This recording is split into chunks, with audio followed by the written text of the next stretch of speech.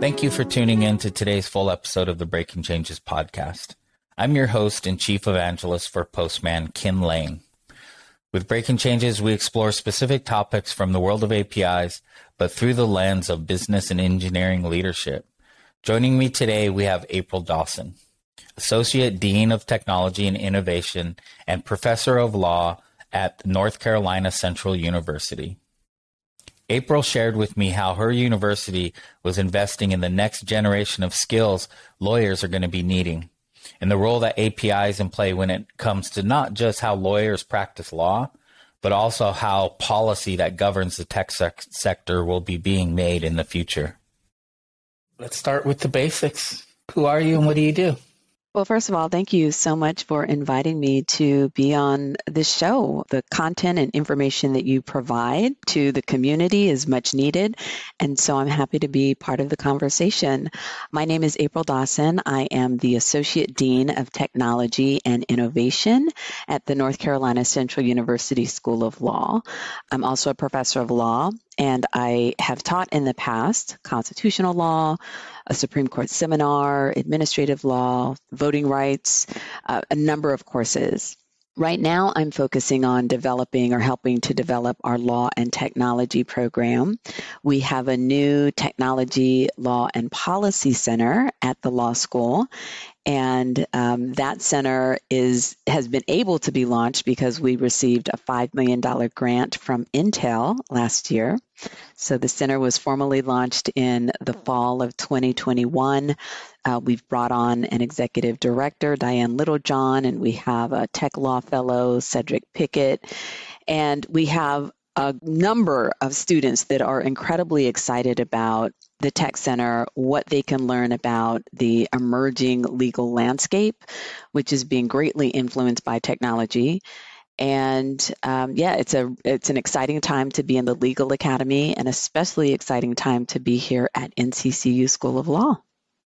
Yeah, wow. Sounds like an amazing opportunity to kind of make an impact on where technology is headed, but the collision of that with the world of law. So this is the kind of the front line we explore a lot is across many different industries is how technology APIs mostly are intersecting with real estate, with finance, with healthcare, and in this case with the legal realm.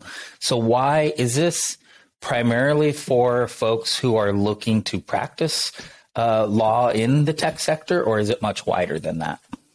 It's definitely much wider than that, and it's because technology impacts everything. You may have students that are interested in a specific area of the law that touches technology, so say cybersecurity law or internet law or data privacy. And then you might have students that are interested, say, in regulations or policy work. And as we know, technology is moving very rapidly, and the law is slow to keep up. And so we need young lawyers, older lawyers who are comfortable being in the policymaking space, but also have an understanding of technology. When we think about companies and their compliance, like making sure that they don't run afoul of laws that exist. And again, because technology is moving so quickly, there have to be people on the ground, lawyers, or those that are, legally trained, who are able to assist and advise and counsel their clients when it comes to these new developing regulations, rules, and policies and legislation.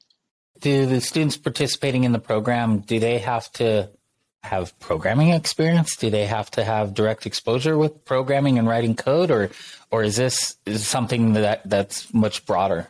Yeah, so that's a great question, and it's a question that a lot of students ask. And you've got students who go to law school, they know they're interested in the law, but many of them aren't aware of the law and technology space before they come here. And so then when they find out about it and they see all of these jobs that we're talking about, and they're like, well, I don't have a tech background. Is this something that I can take advantage of? And it absolutely is. So you do not need a tech background.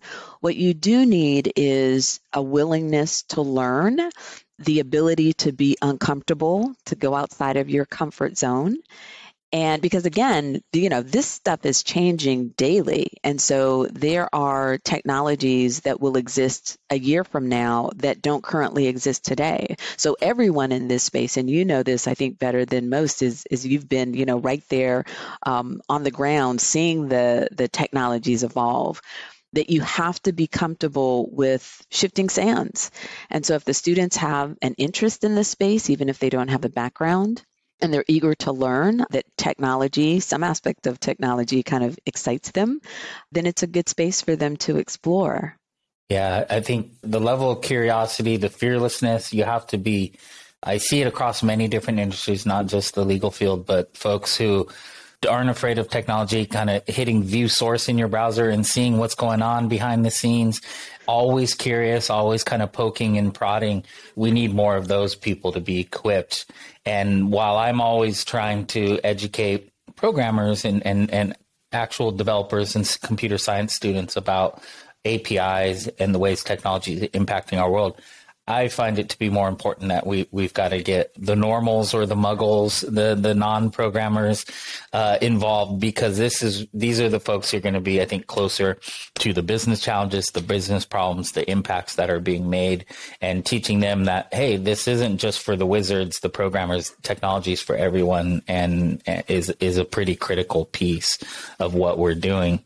Yeah, and I think it makes for better problem solving when you have different folks at the table, so you've got those that are very comfortable coding, you've got those that only interface with technology from a consumer standpoint, right? And so having all of these folks at the table just gets us to better problem solving. So yeah, I completely agree.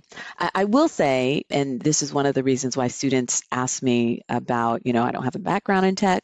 I mean, I love tech. My undergraduate degree is computer science, and I was a programmer before going to law school. And so I've always loved the tech space. I've used tech very heavily in my teaching. I've always used it. And so when I became more familiar with how the practice of law is changing with technology, I completely jumped on it. However, I know a number of legal academics who are very active in the legal technology education space who don't have a tech background. I have met some fabulous lawyers in all aspects where you've got an intersection between technology and law who don't have a tech background.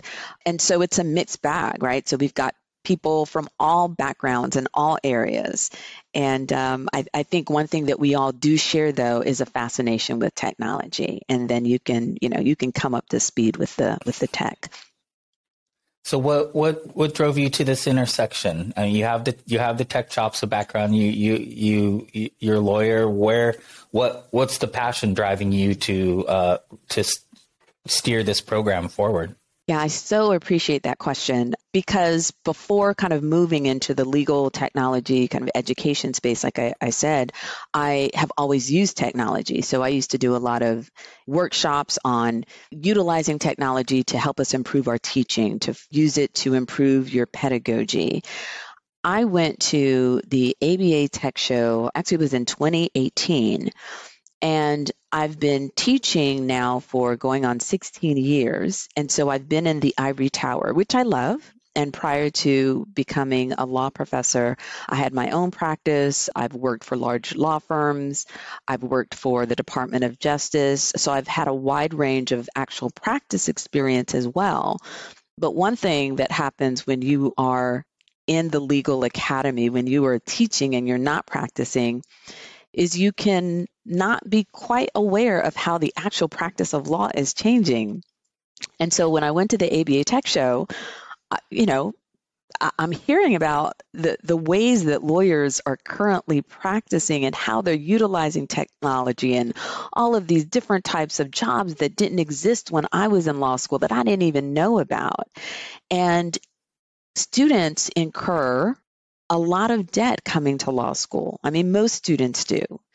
And they all want to be gainfully employed. They all want to serve the community. I mean, lawyers are officers of the court. We serve the public. And we've got these jobs out there that need to be filled. We've got graduates who want to be gainfully employed and be of service.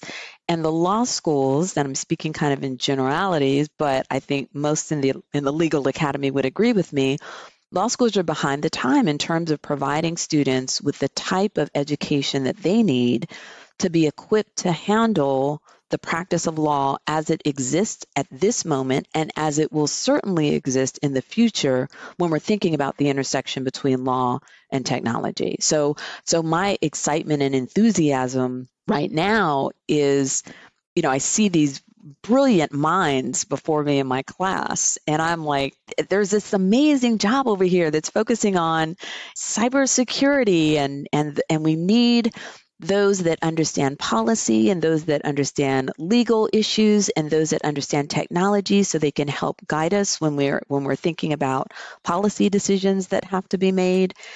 And the last thing that I'll say is, at least on this point, is, we talk about legislation and we talk about regulations. And if you look at our representatives, particularly at the federal level, now I'm over the age of 50, so I feel comfortable saying this, but we need to get some fresh blood in there. And I tell my students all the time, I hope you all are thinking about running for office and being in that space, because it's incredibly challenging having those that are going to make technology-related policy decisions that don't understand the fundamentals of technology on any level. It's, so I'm hoping to encourage and inspire them to be leaders in this space.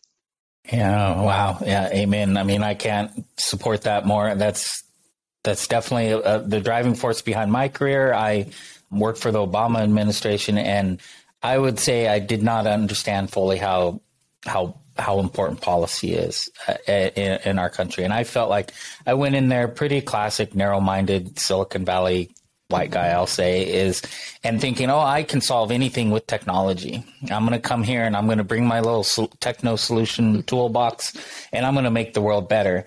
And then I started seeing how policy that was set up after Vietnam War to digitize veterans' records is still in place. And if I go to just apply some new techno solution to it, that a lot of that funding, the policy, it gets unwound, and a lot of veterans wouldn't receive health care or so there's more to than me just coming in and standing up an API or building that new cool iPad app. There's a lot more behind it, and seeing the impact that you can make with a policy change, with a thoughtful one, and not a one that's not informed or setting a bad precedent, like actually informed policy with the type of people they're present at the table that you speak of, and ideally a diverse set of voices and faces. Right. I saw the importance of that, because I feel like the federal government at that stage is one of the only things that stands in between us and corporate and like underserved populations and corporations doing things with technology. So it's kind of an interesting line for folks to be at. And I agree. We need to equip that next generation of folks to realize that we need them there. So when it comes to this program, is this just for students leaving university, or how does this play out with the old guard, the old legal guard? How are we going to make change that's necessary in that old guard? Is this program targeting them, or are these young students going to go out into the field and make the change that we want to see? Yeah, well, the wonderful thing about our tech center, and whenever I'm talking about the tech center, I always want to give a shout out to our dean, Brownie Lewis, who this is her second year as dean of the law school. And when she came on board, she wanted to make sure that we had a tech center. So she was able to get us funding. And so we're incredibly proud of the tech center. And as we were thinking about the mission of the tech center, there are a couple of things that we're focusing on. So North Carolina Central University is an HBCU, so it's a historically Black university. And the goal of the mission of the university and the law school is serving those communities that are often overlooked and marginalized and underserved. We also, as far as the law school is concerned, we think about diversifying the legal profession. So the legal profession has a very small percentage of Black lawyers. And then when we think about technology, right, a very small percentage of those that are in the technology space are Black, and then you join the two together, so a legal technologist, and the numbers become even smaller. So one of the goals of the center is to make sure that we train up and develop legal technologists so that we can diversify the field, because as you and I have both kind of noted, having more voices at the table leads to better decisions. And so we, at least initially, right, we're focusing on our students. They are the ones that are in the building. We have a law and technology certificate. So what our students, as they are working towards their JD, they can also take law and technology courses and earn a law and tech certificate. So in addition to getting their JD, they'll also have this tech certificate, which basically demonstrates that they've done quite a bit of work studying and focusing and thinking critically about law and technology issues. The other thing that we do is we look for ways that we can support our alums, many of whom are new lawyers that are just new into the legal profession, and they're at a point where, they're not so entrenched in a particular area, and they're able to be flexible, to pivot, and so providing support for our alums as well. The other thing that we want our center to do is to provide information to the community. So something that we've been seeing a lot about, fortunately, when we're thinking about algorithmic justice, and we're thinking about these algorithms that are making these decisions or that are providing information to the decision makers, and how if the data is skewed or the algorithm is skewed, you can have an exacerbation of disparities that already exist. So the criminal justice system is a perfect example. If you're talking about predictive policing, if you're talking about whether an individual should be able to get out on parole, and when you've got these systems and models that are being used, they can cause more harm than good. And the communities that are being most greatly impacted are communities of color. So we want to have those types of decisions, and we want to include the community as well, because the more of us that know about it, that are talking about it, means that we can make sure that society is not blindly following technology without being really critical about it. And so those are kind of the areas where we're hoping to make a real impact. So needed. It's so needed, because I'll be the first to admit, in the AI space, there's a lot of black magic, kind of voodoo aspect to black box, I should say, rather than magic is. And we don't all understand how it's doing what it's doing. And there's not a lot of provenance on the data. So the data that goes into this, and whether it be PDF scanning to PDF scanning of court records. Yep. So the algorithms could be biased, but the data itself, court records themselves, there's a lot of systemic bias in the data itself because it's historically been that way. But then the algorithms itself, there's many layers to that. And if these just keep happening in the dark, in the shadows, behind applications and in tech circles, and don't have eyeballs on the process and asking questions along the way, we're just going to keep perpetuating this and moving it forward. And so that's definitely, I would say, pretty critical area. But AI is still, it intimidates me. And I'm a software engineer many years. So how are you equipping students to, how deep do you go down some of these rabbit holes as far as data or AI to give them this certificate? You just got to kind of keep it somewhat superficial, right? Yeah, well, the wonderful thing about the program is the students have an opportunity to be exposed to a wide range of law and technology issues. Just so if you have the certificate, you have done some study and discussion and thinking about blockchain, even if you don't choose to do a deep dive into that. All of our students will have been exposed to that. All of our students will have been exposed to artificial intelligence and data privacy and all of the issues. So there's a comprehensive exposure to all of the different areas where law and technology intersect. And so there are a couple of classes that the students will take that will expose them to that broad range. But then the students also have an opportunity to do a deep dive into a particular area that they may want to explore. And so let me go back to the kind of broad exposure. The reason why that's important, or one of the reasons why that's important, is there are many law students who just don't even know about law and technology. They don't know about all of these different areas. And so they come into law school thinking, I want to be a lawyer like the lawyer I see on TV. Well, most lawyers aren't like the lawyers we see on TV, but people have these preconceived notions. I did when I went to law school, and they don't understand the possibilities. And so if we at least initially expose them to a broad range of topics, they can see what resonates with them. And then once they say, okay, well, I really like data analytics space or data privacy space, I think I'll do a deeper dive into that. So then they have an opportunity to do writing seminars. They have to do externships. They have to write papers, they can take electives on different areas, and so again, they can do an incredibly deep dive. One of the other things that we're employing here at Central Law is certifications. So helping to support our students so that they can get some of these tech certifications that more and more lawyers are getting. So, for example, lawyers who are in the data privacy space, many of them are getting the CIPP certification, the Certified Information Privacy Professional certification. So this certification is not just for lawyers, and in fact, the majority of people who have that certification are probably not lawyers, but lawyers who plan to practice or advise or consult in that space, it makes sense for them to have that certification.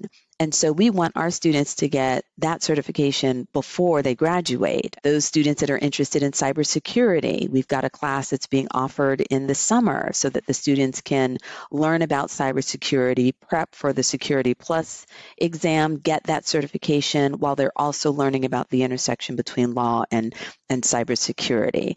And so we want to be able to provide them with not just foundational information, but to support them as they do a deeper dive into the particular law and technology area that resonates with them. Yeah, I could see that really helping folks find that lifelong or a long enough trajectory for their career that could send them down other job routes. Once they get out of school, they could work for certain companies or government agencies and find something that they can really get passionate about and go deep and be able to do something. And maybe even on the tech side, play around with algorithms a little bit more, get a little bit deeper dive on that blockchain that's going to be needed to understand the regulatory wins that are coming when it comes to blockchain, that kind of stuff. So super valuable.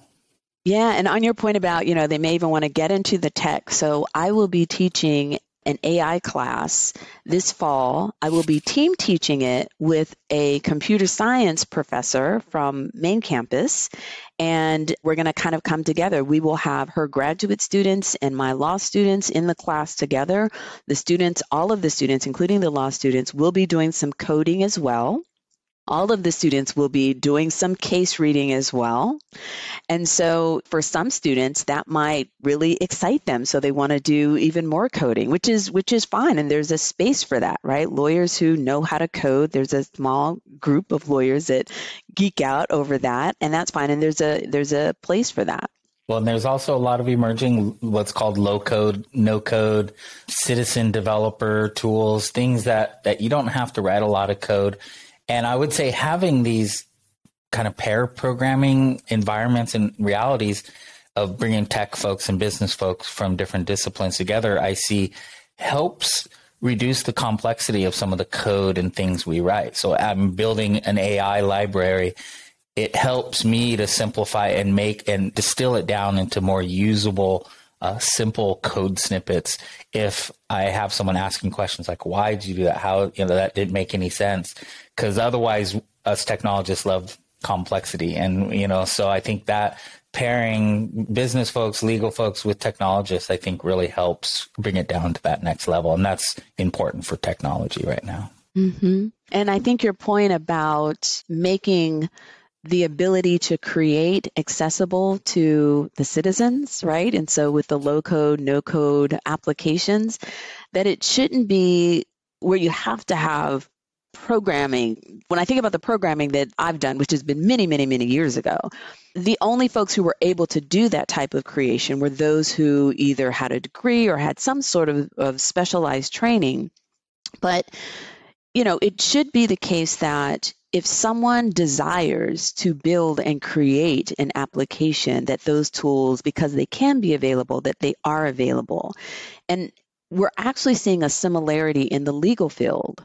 So it used to be the case before the internet that you had to be a lawyer in order to understand the law, right? Because the information just was not accessible to regular folks. Well, now with the internet and with so many companies that are providing information to regular folks about legal issues, you don't have to be a lawyer to gain some understanding and have some foundational knowledge when it comes to issues related to law. And I'm a big proponent in let's get the information out there, because again, the more the information's out there, the better we will be able to come up with all types of solutions. Like I would hope that the practice of law evolves to the point where we don't have this access to justice gap, which we currently have because people can't afford attorneys. And so what do we see happening? We see that there are, kind of like the no-code, low-code solutions. Now we have solutions where there are applications and programs and companies that are providing legal information to folks who don't have lawyers, who can't afford lawyers, but they still need that information. And I'm just big about, let's, make this information and these tools available for everyone. I'm so down. I'm so on board with that, both directions, because terms of service, privacy policies, for me, like reading those has to feel like a lawyer having to open up a thing of Python or code, programming. Like for me, having to look at it, sometimes I'm just a dread. All right, what does this mean? And I've been part of a couple terms of service didn't read, which was like the biggest lie on the internet, is that we read our terms of service, because we don't. But there were several others like that would have terms of service on the left side and then translated version simple on the right side that said, this is what this paragraph means in a simple sentence, and being able to help me. And so those bridges, I think, are super critical, both directions, from and the policy side, getting people understanding legal policy and not being so intimidated by the way laws are put down, I think is important. So back to the program and how it got started, and Intel is helping fund this. What's the benefit for corporations stepping up and funding this type of program and making it happen? Yeah, thanks for asking that question, because there are several benefits. And, I think first and foremost, it's being a good corporate citizen, right? When you recognize that there's a problem with society and you have resources to help address that, then I think all companies and corporations should, take steps, right, to do their part. Corporations exist and are profitable because regular folks like you and me support them. And without us, without folks in society, they would not exist. So it is incumbent upon them to be good corporate citizens.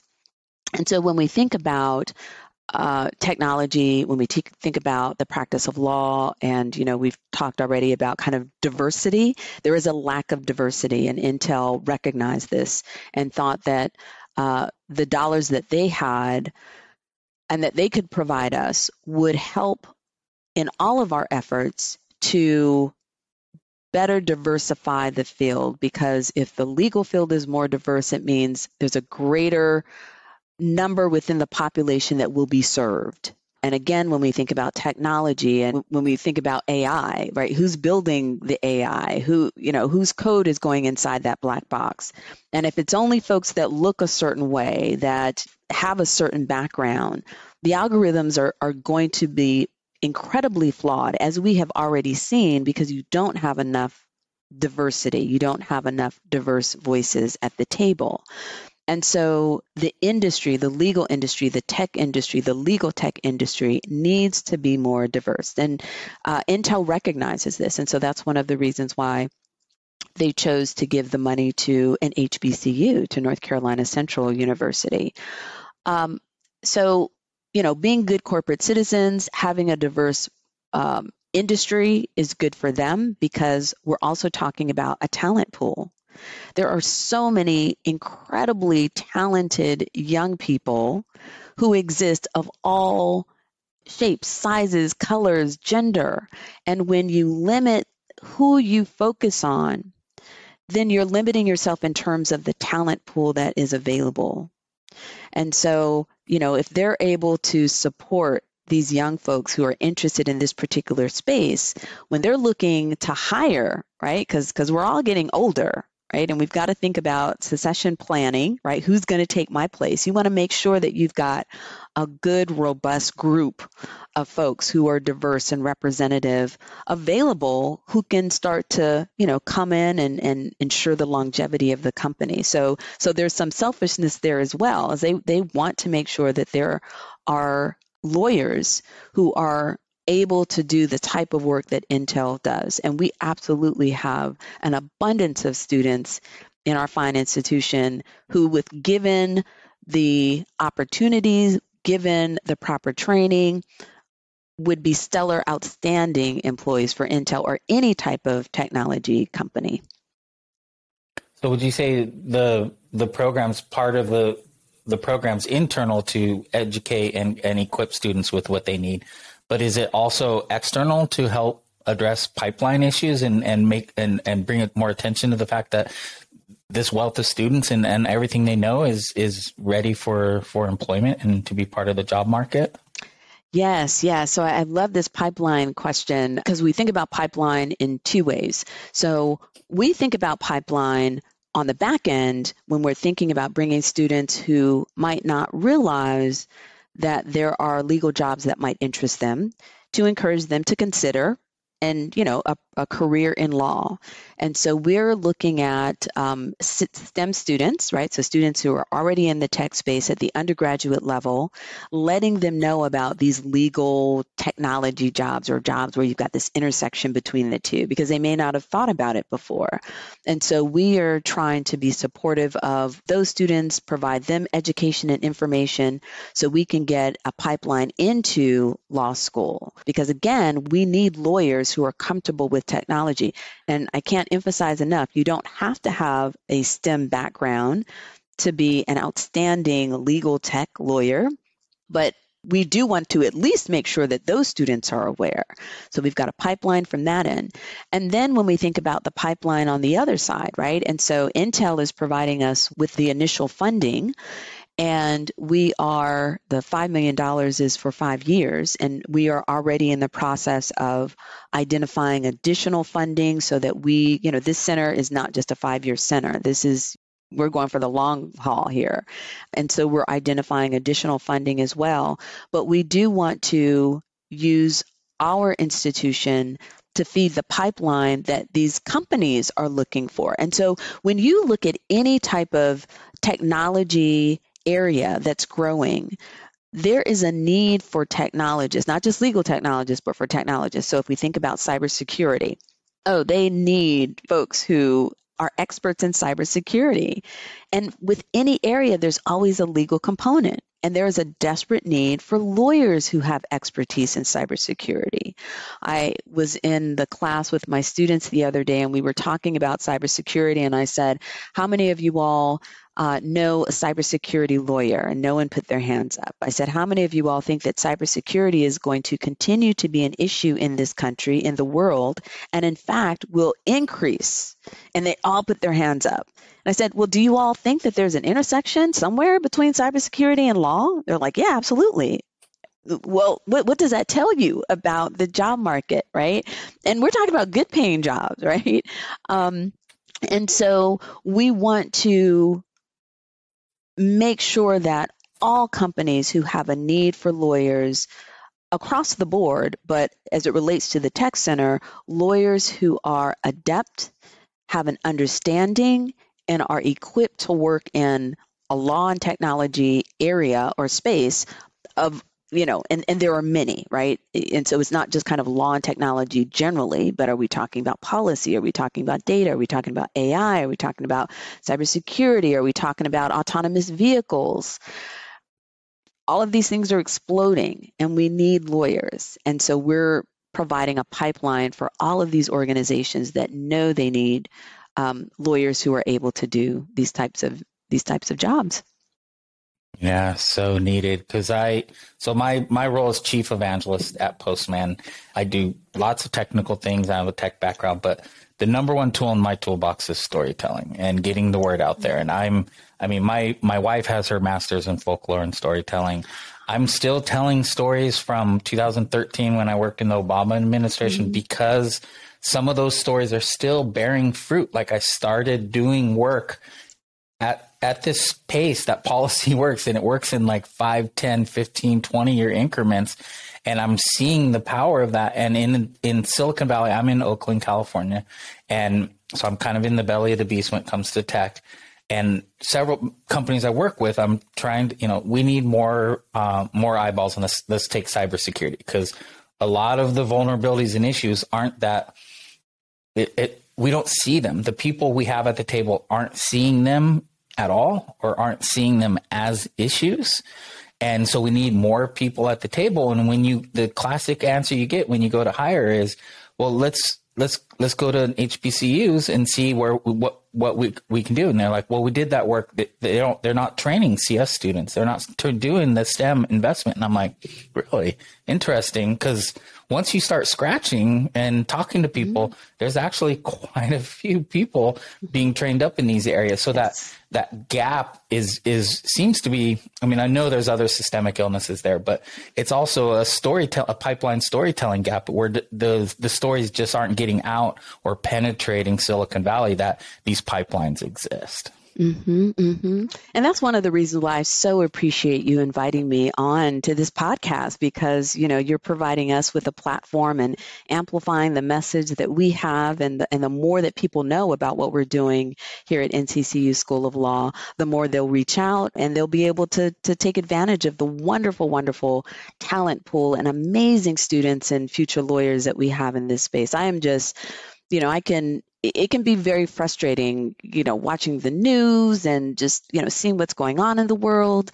And I feel incredibly fortunate to have a job where every single day I have an opportunity to interact and engage with the future. And I'm going to tell you, from my perspective, the future is incredibly bright. These students are amazing, and they are going to make exceptional lawyers. They are going to change the world. So thank you very much for letting me share and give you my thoughts, and more importantly, to amplify North Carolina Central University School of Law and the Tech Center in particular. No, I appreciate your time. This is a very important issue. I think if we're going to take on all of these issues we face, from blockchain and currency to AI, and that we're going to have more folks at the table to be able to see and understand, because that's the biggest problem with digital, is being able to see things. It's all digital. It's really difficult to see everything that's happening. And when you don't have a diverse set of eyes on problems, you miss even more than I think even in the physical world. So it's really important in the API space. And APIs are invisible. So I'm always about helping see this reality. So I really appreciate you being here and sharing the program. What's next for the program? Like, what's 2022-23 look like? What's top of mind? So the Law and Technology Certificate, so the center was launched in the fall, and our Law and Technology certificate was also launched in the fall. And so we're bringing in a new group of students, right, every fall. And so they will be the first students that will come in with the center already in place, with the certificate already in place. And so we've got a number of students that are making a decision about which law school to attend, thinking specifically about the Tech Center. And so we're excited about that and encouraging them to join us. It's interesting that you mentioned API. One of the things that we're hoping to do, this is one of the many things we're hoping to do, is to help the students gain an understanding of some of these, applications. And so, there are a lot of legal data that's out there. And students hear about APIs, lawyers hear about APIs, but a lot of folks don't understand what they are. And they're, the concept is not that complex. It seems complex. The concept isn't that complex. And once you kind of pull back the layers a little bit, you can see how incredibly powerful they are. And so one of the things that we want to do is to make sure that our students have an opportunity to get their hands dirty and do things with the technology and the information that more and more lawyers are thinking about doing, that we encourage them to do. And so, we're just really excited about all the different projects and the excitement that the students have as well, because the legal landscape continues to change as a result of technology. And so we just want to make sure that we prepare our students for the future.